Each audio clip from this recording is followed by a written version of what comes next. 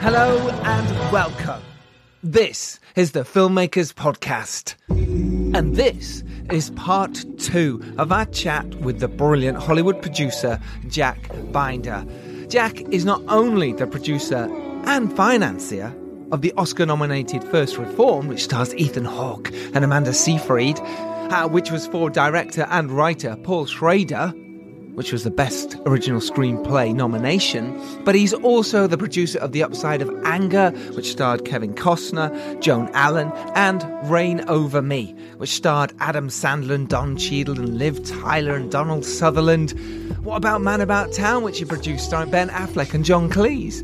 And, of course, the wonderful Search for John Gissing, which does star Alan Rickman, Mike Binder, and myself. Yes, correct. I did go and search on YouTube the end credits, and you can see me tap dancing, nay, hoofing, elegantly flapping my arms around in the background. There I am in some weird grey vest. Oh yeah, why my career didn't take off after that moment, I mean, God only knows. They missed out, right? Yeah, I mean, it's absolutely fucking hilarious, to be honest. But anyway, Jack is also the founder of FilmBudget.com, which is the international leader in worldwide film budget and schedule services. FilmBudget.com, link is in the show notes. Head there, check out what he does. Jack is an amazing guy and delighted that he gave up his time to talk to us and you. This is part 2 with him, and he starts talking about First Reformed, the Oscars. What more do you want? What's that? You want to know about the crowdfunder? Oh, is that what you wanted to know about? Sure, I will tell you. We are at 71%. Oh my gosh, yes we are. We've had a big jump this week. Thank you so much to those that have donated to my Food for Thought campaign for my documentary all about the plant-based lifestyle, how eating healthy can make such a big difference, not only on the environment, but also on the animals as well. I'm going to give a few shout outs to those I know that listen to the podcast who have donated so far. Shout outs to Darren Hosh, Phil Hawkins, Martin Webb, Oliver Cunliffe, Matt Hookings, Kate Milner-Evans, Ian Sharp, Mark Leatham, Anna Rubin, Chris Sadler, Mark Gillis, Andy Osho, Jessica Hennick. Thank you. If I've missed anyone, I apologise. Thank you for listening, and thank you for donating. You guys are amazing. If anyone else wants to contribute or just share it, then head to crowdfunder.co.uk/food for thought. Link is in the show notes. And I would love it if you did. Okay, and before we get to Jack, I have to tell you about the next webinar. That's right, it's going from short films to feature films, how you make that leap. It is myself and Sean Langton telling you how you could do that. That is on the 13th of March in the evening in the UK and Europe. But wherever you are in the world, you can join us and listen to us and ask questions about how you can do that. So if you're in Brazil, if you're in India, if you're in Asia, then come join us. It's easy. Link will be in the show notes. And don't forget, if you like this podcast, do tell your friends, share it around. Get the word about. It's an indie filmmaking podcast, and our guests can help you and get you inspired to making your film. And you can find us on obviously the platform you're listening to now, but you can tell them. You can find us on Spotify, on iHeartRadio, on SoundCloud, on Podbean, on iTunes, on our website, filmmakerspodcast.com. And you can find us on Nerdly, which is a brilliant website. And you can find us on the Podfix network, where there are some fantastic podcasts just like this one. Links are in the show notes. All right, let's get to this week's podcast. To part 2, the podcast with Jack Binder. Here you go. Roll it up. Get yourselves ready. And away we go.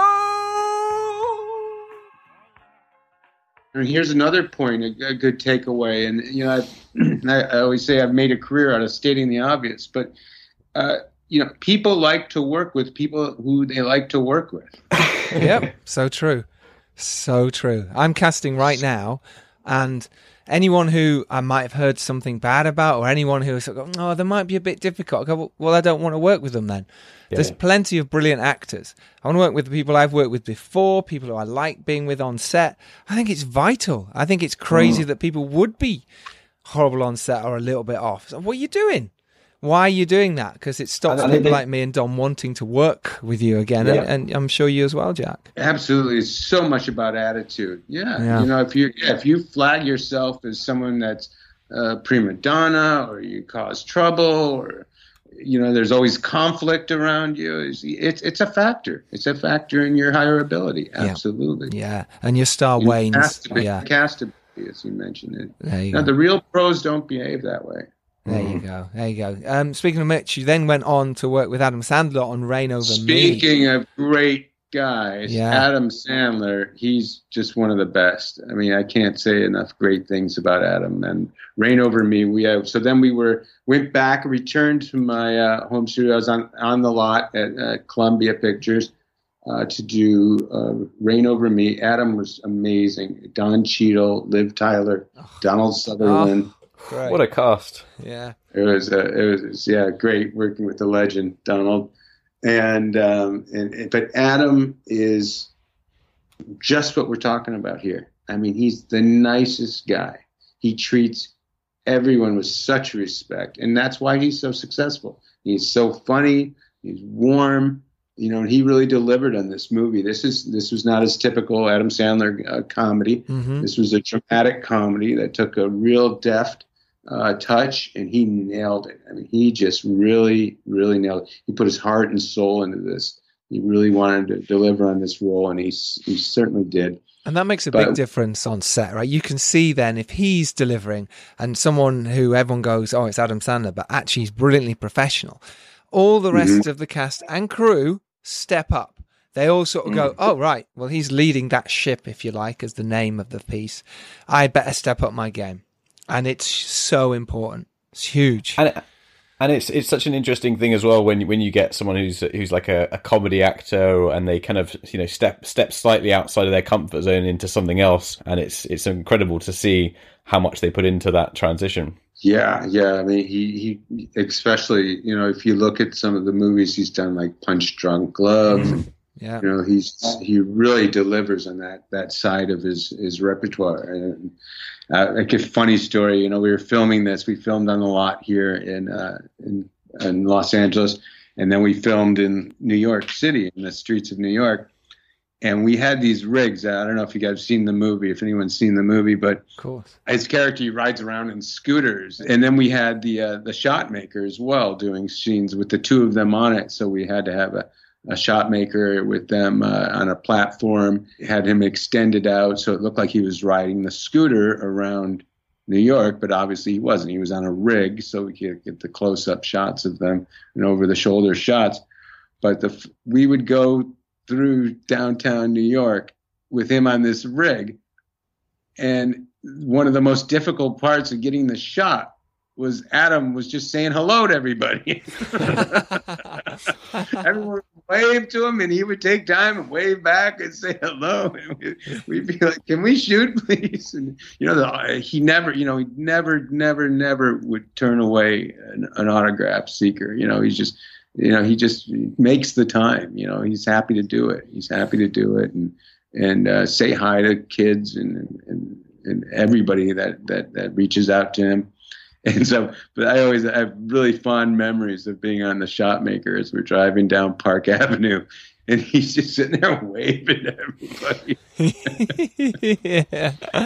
Oh, what a guy, and how nice. Though I imagine it's occasionally annoying for Mike. Can we just get the shot, please? Stop. Right. That's amazing. Right, so you've worked with some amazing people. You've made some amazing films, and I suppose we have to get to First Reformed at some point soon about your Oscar-nominated film. Is there anything you want to talk about before there? I know you made the Domino Effect, and you made a short as well, and obviously Martha Pinson's Tomorrow as well. Yeah, lucky to executive produce with the great Martin Scorsese. Mm-hmm. Working again with Stephen Fry. It was great to work with Stephen again. And we had a great cast, definitely Leonidas, Sophie Kennedy-Clark, and James Cosmo. Again, a lesson in patience in your financing. Right, sure. You know, and then the Domino Effect, I'll just touch on that real quickly, is a great director, Paula Vander Est. Yeah, this is the first time you've worked with a director for a while that wasn't your brother. Now, was this interesting for you? Yeah, it was really interesting. She was terrific. Paula is great. She's a very creative producer. She did some great films that won much acclaim. She's from the Netherlands, and this was one of the films I brought in for the Michigan Film Tax Incentive. Right, yeah. So that's how I got involved with that. It shot in China, India, all over the world. And it was a great film, and it was a real lesson of the times. And you had amazing casting, and a lot of British actors as well, with Theo James, James D'Arcy. Who else you've got? You've got David Heyman as well. Some brilliant British actors and actresses. But because that was back to guerrilla filmmaking. That was a real low budget film. Well, I was going to say, because you're shooting all over in loads of countries there, how do you work that out in terms of each country, in terms of, right, okay, we've got a plan to go there, and in the sort of speaking to it, are you doing co-pros with each place? How does it work? After doing so many studio films, it was a good thing that we did independent films. I did independent films before that really you really sharpen your toolkit as a guerrilla filmmaker, as you guys know, and then you go to the studio, back into the studio world, and you have the comfort of good financing, and then you go back into the independent world again, and you have all these skill sets, and one of them was applied to this film, that you're lean and mean. I mean, we were so lean and mean. We didn't have the bandwidth to do co-productions in all these countries. You just get in, you go, you find partners in loose partnerships and savvy people on the ground, and you just get your shots. Having so many countries and so many locations, you're not shooting for that great a period of time in any one, so it's very get in, get out. Yes. Just get in. And if you did that at a studio level or at a bigger level, and you tried to do it, the way you would do it with all the legals and financials and contracts, and I mean, it would take 3 years just to put all those deals together. Mm-hmm. But Paula was so terrific. She's just in her and her cameraman just go, right. Just go and do it. I did everything on everything above board, but you just that world of contracts and co-pros and incentives and that sort of thing would have just slowed that down. It never would have happened. I mean, this was a real guerrilla maker filmmaking. Yeah, and I love the film. I mean, I had a tear in my eye when I saw the final cut. It screened here at the American Film Market, and that was really exciting. That was a Michigan Film Incentive one, and I came back to England again to do Tomorrow with Scorsese. Mm-hmm. So one thing I just say is just the importance of what happened. Through going through this process, just taught me the importance of knowing the business, knowing and having the proper tools to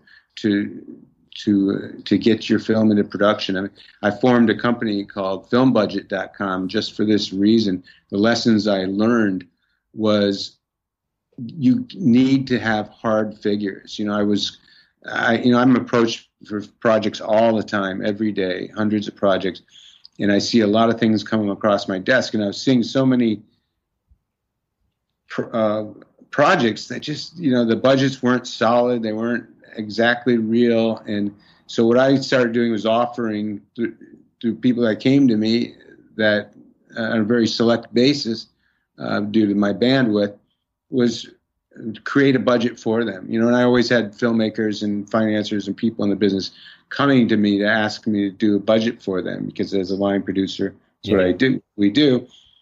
And so I kind of started a little side hobby years ago, and I'm like, this is just a little hobby. It was a joke. And when the economic crash came in 2009, I kind of dusted that off, and there was a lull there, and I'm like, oh great, well this will come in handy, and it did.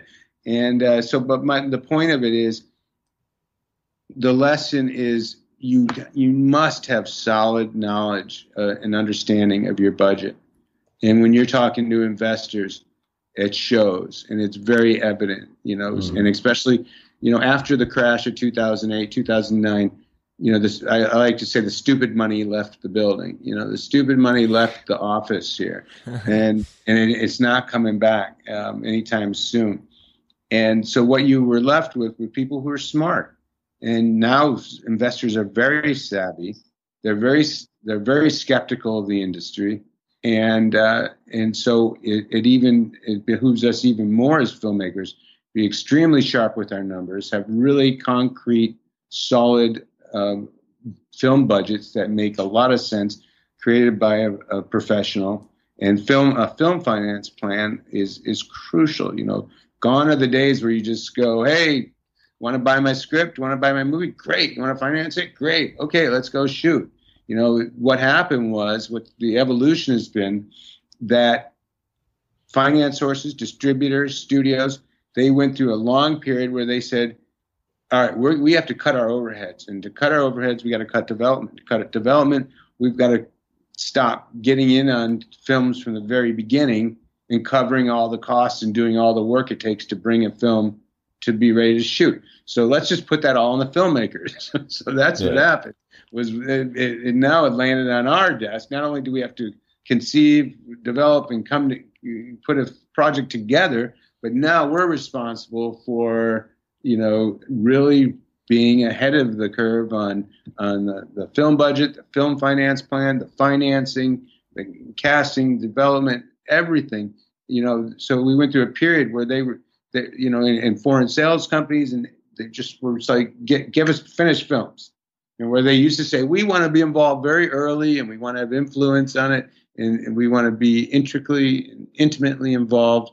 We went through a long period where they're like, okay, we don't want to take a risk on a project from the beginning. Just let's see it when it's done. And that put a lot of onus on us filmmakers, more so than we originally had. So that was a period around the period that we're talking about, where I would really start focusing on that and using my line producer and production management. I oversee a lot of films as kind of an executive level as well, whereas kind of like a studio executive would in managing the production, looking at it from 10,000 feet and making sure all the elements are there and in place. And a small part of that is I have my side production services company that, people come to me from all over the world to do film budget and schedule, a film finance plan, film tax credit analysis. I mean, these are things we didn't have to really worry too much about as filmmakers. But now it's an intrinsic part of our workflow. Yeah. Is what's the tax? Where are we going to shoot this? What's the tax credit? How much am I going to get? How much am I not going to get? And this goes in. So my point is that, it said what was going on in that period. This was really defining that as film tax credits in the States really took off and worldwide. And anyway, a little plug for filmbudget.com worldwide. Absolutely, yeah. and it looks amazing as well. So anyone, go have a look at filmbudget.com. Some great little bits and pieces on there. But I think you're absolutely right. I think we as independent filmmakers, we kind of have to know all that. Me and Dom as directors, writers, we are ending up producing stuff. So massively, yeah. So we have to know this stuff. We have to understand film budgets, and we have to understand tax rebates and waterfalls and how the money can come back to your investors. Because inevitably, it's people like us who are speaking to the investors. So we have to kind of know a little bit about what we're talking about, and then we can pass it on to our, lawyers and stuff when it becomes really tricksy. But and I mean, like in terms of co-productions, like it's just something that's becoming massively prevalent, because you get so much more for your film if you first of all you get interesting production values because you're shooting abroad, and secondly you're just getting so much more on screen because you're just saving raw cash. Absolutely, and that's why I always say the film budget is a roadmap to the production of the film. Yeah. And your film budget is a reflection upon you and your team, to the financiers, to distributors, to anyone involved who needs to approve it and review it, greenlight it, the completion bond guarantor. So it's really and professionals, it says everything about you. So when you look at it, and and this is kind of where the genesis was for me to help fellow filmmakers, which I enjoy doing. I mean, obviously I love doing it, or I wouldn't do it. Is you're viewed kind of like your demo reel tells a story. Well, this tells a financer, your film budget tells them, that you know what you're doing, and you have a plan, with how to spend their money. Yeah. And you're not, you've really thought it out. When every budget I do, I put it through my head like it's my movie. And, that's a roadmap for anyone to look at. For that unique film, for that unique screenplay, that's how the production is going to pan out. Now, obviously there's a lot of similarities, from film to film, but there's also a very unique process and how the film budget and the schedule as well. How it's going to be shot, where it's going to be shot, what's the most advantage, tax credit, and then there's other factors, the crew depth, et cetera, et cetera. I might go on and on, but maybe that's not the best place in the Czech Republic. Maybe that's not the best place in Hungary, or maybe Ohio is better than Atlanta at certain times of the year. So there's so many different factors to take on board. That like you're right, that you guys didn't have to think about it, especially non-producers. You didn't have to really think about it, but it became more and more our responsibility as filmmakers to take it on. Yeah, for studio films, it's like you say, it's different. Independent films, it's you've got to muck in and do everything. And your production company, Green Trees Films, as well, which is great because there's so much stuff on the website there that just it spells it out a little bit. But what's really nice about what you do there is that you're trying to create films that are a little bit, well, like the name suggests, green trees, you're thinking about the environment and the world as well. And I think that's vital. I'm making a documentary at the moment which is all about the vegan movement and how we treat animals, and what you're doing there is wonderful, and it's really important that we kind of have a little message as well when we're making films. And it's great what you're doing. I love that. Thank you. Yeah, I'm very passionate about that. I mean, it's one area where I let my passion really enter the business side is we've, as filmmakers, if we do have that inclination to put the message out there, and it's very important to me to support filmmakers. I do whenever I can. I support filmmakers and seek out product myself that represents the values of protecting the environment, wilderness. I mean, without going on a rant here, the extinction event level we're at. Yep, I know. Yeah. And there's so many great voices out there, and I'm so happy to see so many emerging, such as yourselves, and getting the word out to these films, because it's just the power of the people and the message to get out there and take action, and that we can overcome the naysayers and the forces that don't want us to do well.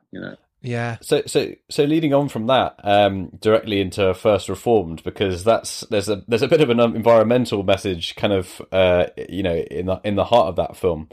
Was that something that kind of attracted you? Like how did you kind of get involved with that? Yeah, I mean, that definitely, having just said that played a big part. I was very pleased to see it having the underlying message that it does, which is brilliant. Paul Schrader's screenplay and his directing are just outstanding. And from the first time I read the script, I was in love with it, and I just thought, this is an amazing film. This is one we've got to do. And I was very happily surprised to see that message in there, that I'll let Paul speak for himself as he does, but my favorite line in the movie, one of my favorite lines is when Ethan says, well, somebody's got to do something, in reference to the planet and the earth. And there's just this underlying message of why is the church not more concerned with taking care of God's creation? Mm-hmm.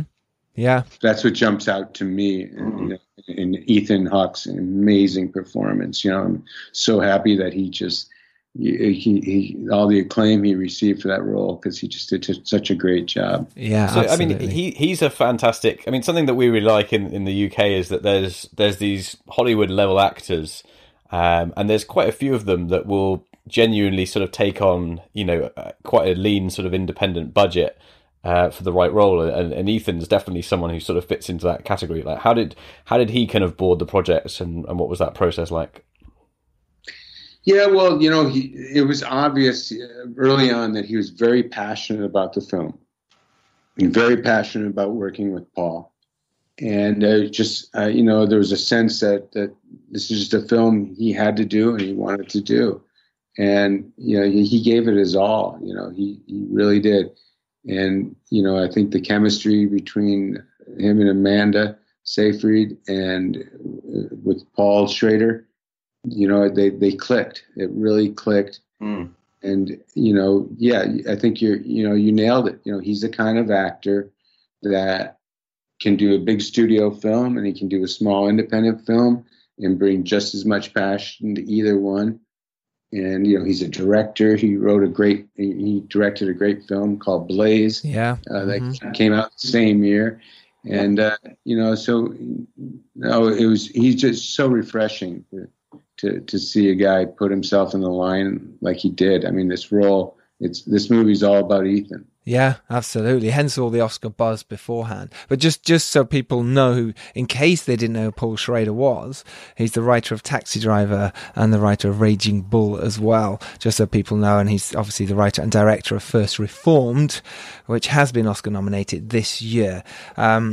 So people, again, if people don't know what it's about, it is about a minister of a small congregation in upstate New York. He grapples with a mounting despair brought on by tragedy, worldly concerns, and a tormented past. So obviously by that, it does delve into lots of issues.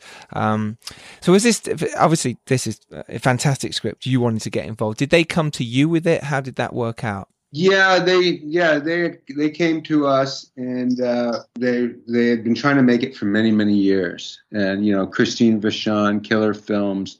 Well, that's interesting, because that's a full circle for you then, because that's Michael Phillips, right? So that when you first started in the business, and now that whole big circle coming back round with Christine Vachon and her company Killer Films. That's quite a nice that even more to the point, Taxi Driver. Michael Phillips produced Taxi there Driver. You go.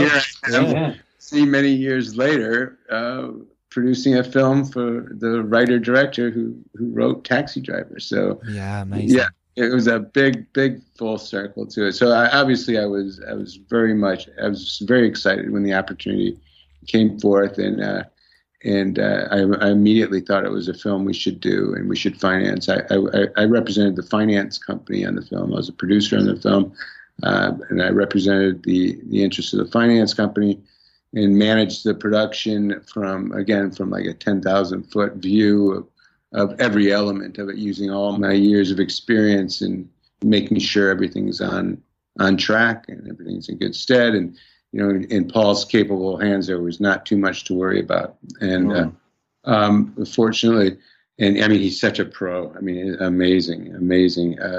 What a professional he is. I mean, he's obviously been doing this quite some time. And I read the script and just immediately felt this was something really special. And there was no question, no question in my mind that this film should get made and that this filmmaker should be supported. And I'm just so happy we did. I mean, yeah, absolutely. But with that, and that's because that's really interesting, because you sort of said they were struggling to get it made. You got involved, and you brought the finance, if you like. So it's what you just said. How did that work then? Do you go to is it a group of investors? Do you go to your team so that we understand how that side of it works? Yeah, there's a million ways to slay a cat, and indeed, it comes in all different forms. My partners and I had set up a film fund in London several years prior, and with this goal. I mean, this was our goal, was to make films at this level. We had a specific model that this fit, and at this budget level, and with this pedigree, and I think in our wildest imagination, we didn't think we'd have such a critically acclaimed movie. I mean, I think it still is, but at one point it was the highest, most critically acclaimed and highest rated and reviewed movie in America. Wow. It was like 98% on Rotten Tomatoes. Yeah. Must see number. Definitely want to see numbers were enormous. Not that anybody was. Well, you were. Our listeners are. We're very excited and proud of you. Absolutely. One of my colleagues in the film fund that I was telling you about, we launched to make just this kind of film, is also the founder of a company called Atomic Arts, which is a visual effects company that provides visual effects to all the major studios. They're currently doing work on Dumbo. Wow. And they've just scored some work on Game of Thrones and Altered Carbon at Netflix. And they're a great company, and I just want to mention them because what I'm, based upon all my experience in the film business and being in the studio world and independent world, as what I'm helping them out with is introducing them more to the independent world and helping filmmakers who are looking for studio quality visual effects, but they might think normally that it's out of their reach to get this high a quality of work done in their films. And one of the ways I'm approaching filmmakers in all of my skill set that I bring to productions is giving people an avenue to a company like Atomic Arts Visual Effects, where they can get these high-end studio quality work into their independent films. But what we've put together is a program where independent filmmakers can access this type of talent and this type of quality product. So, and the reason I mention this is the founders of Atomic Arts were backers of First Reform. AtomicArts.com, can they find them that way, do you think? Absolutely. There Absolutely. You go. And the thing is, it just goes to show that if you get a good story and a good production, you don't need a massive budget. You can get an incredible film out of very little. Absolutely, and with a quality story. And I think what the underlying truth was of this film is not only is it a great film, is Paul a great filmmaker, Ethan a great actor, and Amanda Seyfried did an amazing job, and all the cast involved and crew, but I think there was a yearning and a vacuum for real cinema. In a world of robots and VFX laden movies, which are great and great for the film world.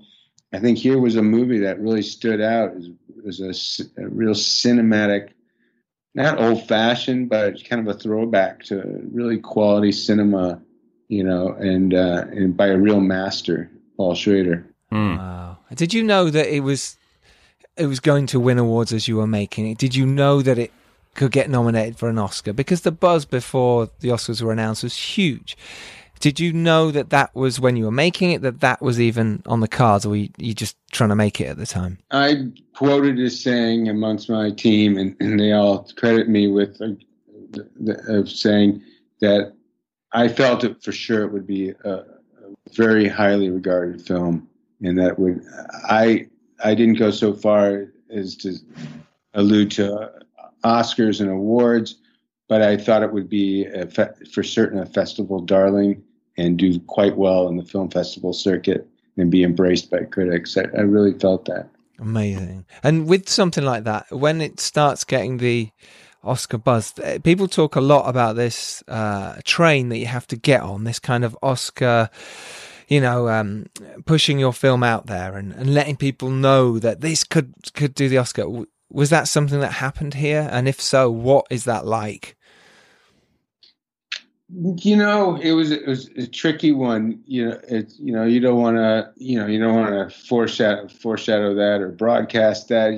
What we were just happy that Paul and Ethan were so well recognized. Yeah, by the critics. The critics embraced the film, and they saw it, and I think that's why I mentioned, I think they were hungry for a piece of cinema, a real cinematic film, and so, I don't know too much about that world of positioning and posturing for it. That I'll leave that to the distributors. That's kind of their world. What you can hope for is that you make a great film that gets good reviews and is recognized and appreciated. I mean, I'm so happy that anyone I know that have seen it has seen the film, really connected to it. Mm-hmm. I always judge a film. I always can tell a great film in my mind, and not that I'm saying this is a great film that I produced, but I love a film where you walk out of the theater and it just has a huge effect on you. Yeah. And it does, and it sticks with a sticky film. It sticks with you. And I hear constantly about this film. I'm like, I hear people say, God, I'm still thinking about this film weeks later. Mm-hmm. Well, that's the kind of thing that inspires us, isn't it? Like growing up, it's, you watch a film once and there's one pivotal moment in it where there's a tragedy or there's a character that says a line, and that kind of moment might change your whole perspective on life, or it might make you think differently about someone, or it might inspire you to make films. And that's kind of the moment of film that's so magical, isn't it? Absolutely. I mean, who doesn't look back at some of the great films of Scorsese and Paul Schrader and Spielberg and Lucas, and think, wow, I want to be a filmmaker like that. Coppola, Yeah, absolutely. So if you had a choice for the rest of your filmmaking life, would you, and you could only choose one, this is really harsh now, studios or indies, what do you prefer in terms of producing wise? Studio or indie? Good question. I put it this way, I'd hope they'd be one and the same. I was really upset when they jettisoned their indie film divisions. Yes. Yeah. When that pod left the mothership, that was really a sad day for us filmmakers, to lose that pipeline. Well, so I guess in a way you're kind of plugging that gap, because you're bringing those kind of level actors and making those kind of intelligent films. Thank you. Yeah, and trying to find a home for them. That's the biggest thing, is find the home and find the distribution pipeline. I mean, luckily A24 got behind the film, and they did an incredible job. They're a great distributor. Yeah. And that's not the majors, but that's a major studios. But that here's the thing. It's a great question, and I'd have to think on it more before I give any kind of a proper answer. But the reason A24 is a great distributor is they know how to distribute films like this. And the problem, and I hope studios get better at it, is that they're not really designed, and they by their own admission, I've had marketing people at the studios tell me that it's not their forte. That is handling quality films, quality cinema at this level, the way they can handle a big, huge platform release. They can do that. They know how to do big, huge, 2,500 screens, blanket the media. That's what they do. But not the interesting stuff. You need a good company that can market those kind of original films. Because they're trickier. There's an audience for it, but finding that audience is trickier, and doing it in an economy of scale. Whereas you're not just taking the blanket, the media space approach. It's got to be very, very professionally, skillfully executed. And very, otherwise you're just it'll cost too much. In the independent world, all the way up the chain is they're restrained, definitely. Yeah. So tough question. I love working at studio films. I've had I've been lucky and fortunate to work in both worlds. Ideally, I'd have my own backing to make independent films. I think we're in a very exciting time. I think the lines are being blurred, and I think they continue to blur. And we're just in an incredibly exciting time of content production. And so I think those two worlds are going to merge, and it's all about, the great news for us filmmakers is it's all about the content. It's all about the quality of the content. The demand is going to be enormous going forward. It already is. And the demand for quality is going to be important. And I think the funding will be there from both sides, the indie world and the studio world. But again, I see that really blurring. Let's bring back the studio indie, because that's such a great place. Exactly, guys. Oh, Jack, this has been unbelievable. It's been an honor to talk to you. Thank you so much for spending so much time with us. Thank you. Good. Pleasure. Thanks for having me. It's been a joy speaking with you. Absolutely. And, thanks for reaching out to me and for your interest. No, my pleasure. No problem. So being prepared is everything. You can make your indie film, but know who your audience is and get out there and do it. And remember, if you're lucky enough to do well and rise up, it's your duty to send that elevator back down. Dom, thank you very much. Thanks for having me. Pleasure. Jack, thank you. My pleasure. Well said. Thank you. And thank you to Giles. Thank you. And we will see you next Tuesday. Thanks for listening, and take another step forward to making your film, whatever that is this week. Do it. Be proactive. Well, I'm going to go practice my tap dancing skills now. Yes. Take care, and we will see you very soon.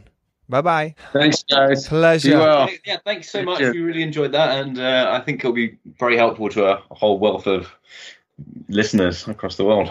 Good. I appreciate it. Likewise. Take care. Cheers. Thank you. Okay. Bye. See you later. Bye. This was a podcast from the Podfix Network. You can check out more shows like it at podfixnetwork.com.